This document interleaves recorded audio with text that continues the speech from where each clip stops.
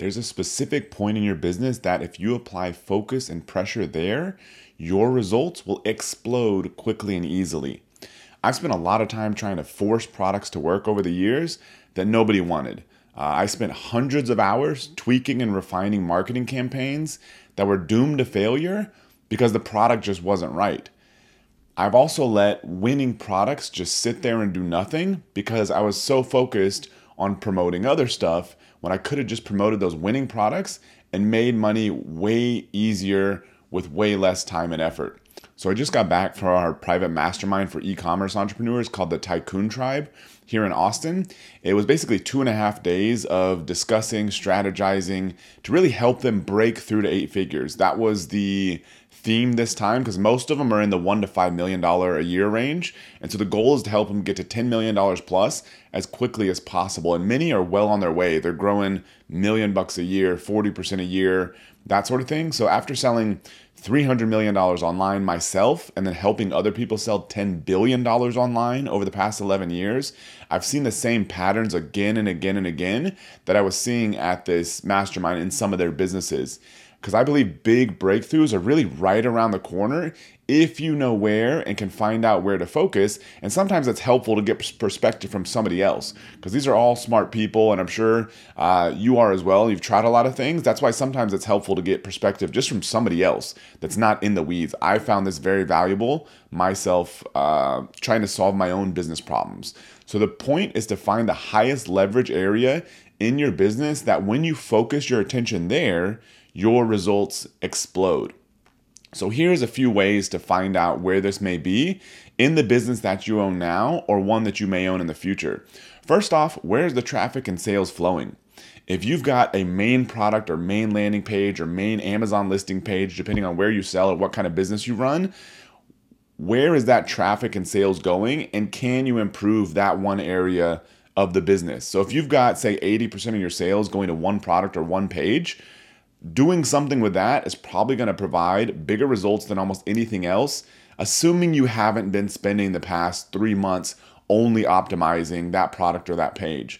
Because some simple math that if you have, say, a $2 million a year business, if you increase average order value by 10%, conversion rate by 10%, and traffic by 10%, you grow that $2 million a year business by $660,000, just those 10% improvements. And so if you've got a product that's doing really well and you can improve average order value by adding some upsells or order bumps on there, or by adding some variations that maybe people are looking for that could increase conversion rate or average order value, or if you can add some proof, some additional social proof, some credibility elements that improve conversion rate, any of those things applied to where you're already getting maximum traffic are going to have a way bigger result than if you apply those same efforts to your 10th product or a new product or something that doesn't have any traffic or sales flowing to it right now. So focus on where the traffic and sales are flowing. Also, ask yourself if your main product is capped out on growth. Because if your main product, if you're not selling as much of it as you possibly could, selling more of that is probably going to be the easiest way for you to drive more sales. Apple, as big of a company as it is, one of the biggest in the world, still produces the majority of its sales with one product, the iPhone. So us running businesses that are just tiny compared to an Apple, we can probably sell more of our main product before we start worrying about adding additional products. One of our members, for example, he was looking for different ways to expand his brand, different products to go into. And I found out that his Facebook campaign, he was only spending 30, 40 grand a month, but he was reaching just a tiny fraction of his total audience. But he was having somebody internally run his Facebook ads that I think was kind of capped out on experience. And I was like, well, what if you got a really good agency, which I gave him a recommendation. What if you got that agency involved and scaled that 30 to $40,000 a month to $300,000 or $400,000 a month in spend at the same return on ad spend? Your business would explode. You have to do nothing else. You don't have to add any other sales channels. Don't have to optimize anything on Amazon because that was going to Shopify. You don't have to add any new products. You don't really have to add any new employees other than maybe some customer service to handle the additional orders.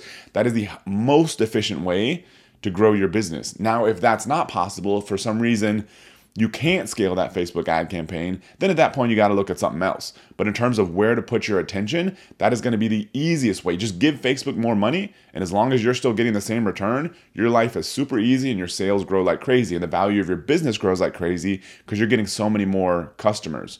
Now, on the other hand, if your main product is tapped out on growth, you're the number one in your space, selling more of that product is likely not going to get you there. We had another member who she's the number one in her subcategory for her product. She's going to have a hard time selling more of that thing. It's kind of a niche product. And so instead, she's probably going to get more growth and leverage out of adding a product that has a bigger market. She keeps that one going because that's the cash cow for the whole company. Add a new product that can now expand her total business, because she can optimize that product by 10%, 20% or whatever, but there's not going to be that much growth there because she's already the number one in that subcategory. So instead, start looking for additional products to add.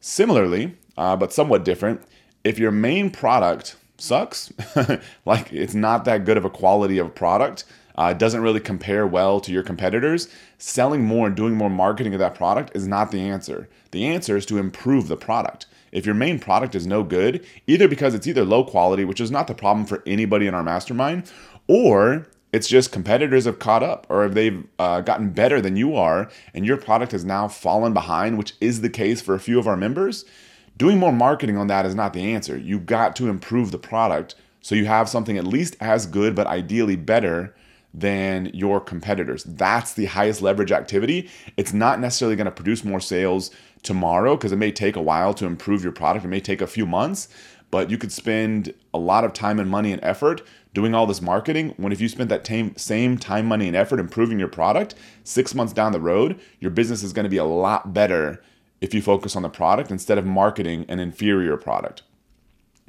On the other hand, like kind of the last item here is that if your inventory, you're running out of inventory, either because of a cash flow issue or because of supplier constraints, more marketing is not really the answer. You can get better at Facebook ads. We have one member who's in this situation. His business is exploding, and his biggest problem now is not how do I do more marketing. He's got plenty of room to grow there. He doesn't even have to add any new marketing channels. He can just literally scale up his Facebook ads. His biggest problem is he's capped out with his supplier, and he's having inventory issues because he's grown so quickly. He's running into cash flow constraints as well. Not a bad problem to have. You're growing so fast that you start having those issues. I'd rather have those issues than I can't produce any sales. But in terms of where to put your attention, figure out how to solve your cash flow issue. Either get equity raised or loans. If you don't have any additional money yourself, you've got to solve that some way, or your business is just going to be slower. I mean, if you knew you could give away, say 10, 20% of your business, but all of a sudden you can increase it by 5x or 10x, that return is probably going to be worth it to you. So solving that issue, or if the supplier is literally capped out, spending the time and effort and doing the pain in the butt work about finding redundant suppliers or replacement suppliers, that's going to be where you're going to get the maximum growth if you're looking 6 to 12 months out, not doing and optimizing more marketing. So kind of in summary here, where to look at in your business now or in the future. First, where do you have untapped and easy growth that you can get into? Selling more of an existing product that's already selling well is so much easier than launching a new product from scratch. So if you can do more of that, please do that. Number 2, where is the biggest bottleneck in your business that if you solve that, makes everything else more productive, such as a supplier issue, cash flow issue, that sort of thing. Kind of final example here, we have a member who sells, a few $1 million a year on Amazon, and he wanted to expand into Shopify, which is a great idea because he's so dependent on Amazon, diversify his sales, fantastic. And he asked me, hey Matt, what would you do if you were me and you wanted to get to $10 million a year? And I kind of asked him these questions. I knew a bit about his business, and I was like, well, you got this Amazon machine figured out. Like, you're in a market that keeps growing. I was like, what would happen if you added more products? I was like, what's your risk? He's like, maybe, $5,000 per product that I try out. And I was like, what's the potential upside in terms of revenue per year? He's like, probably, $200,000 to $300,000 per product. And I was like, this machine. I was like, diversifying on a Shopify, fantastic idea. But don't lose sight of the machine you already know. And if it's so low risk compared to the amount of reward you can get, there's no reason why you don't methodically add more products there as well. So that's his source of what I just said, number 1, which is untapped and easy growth.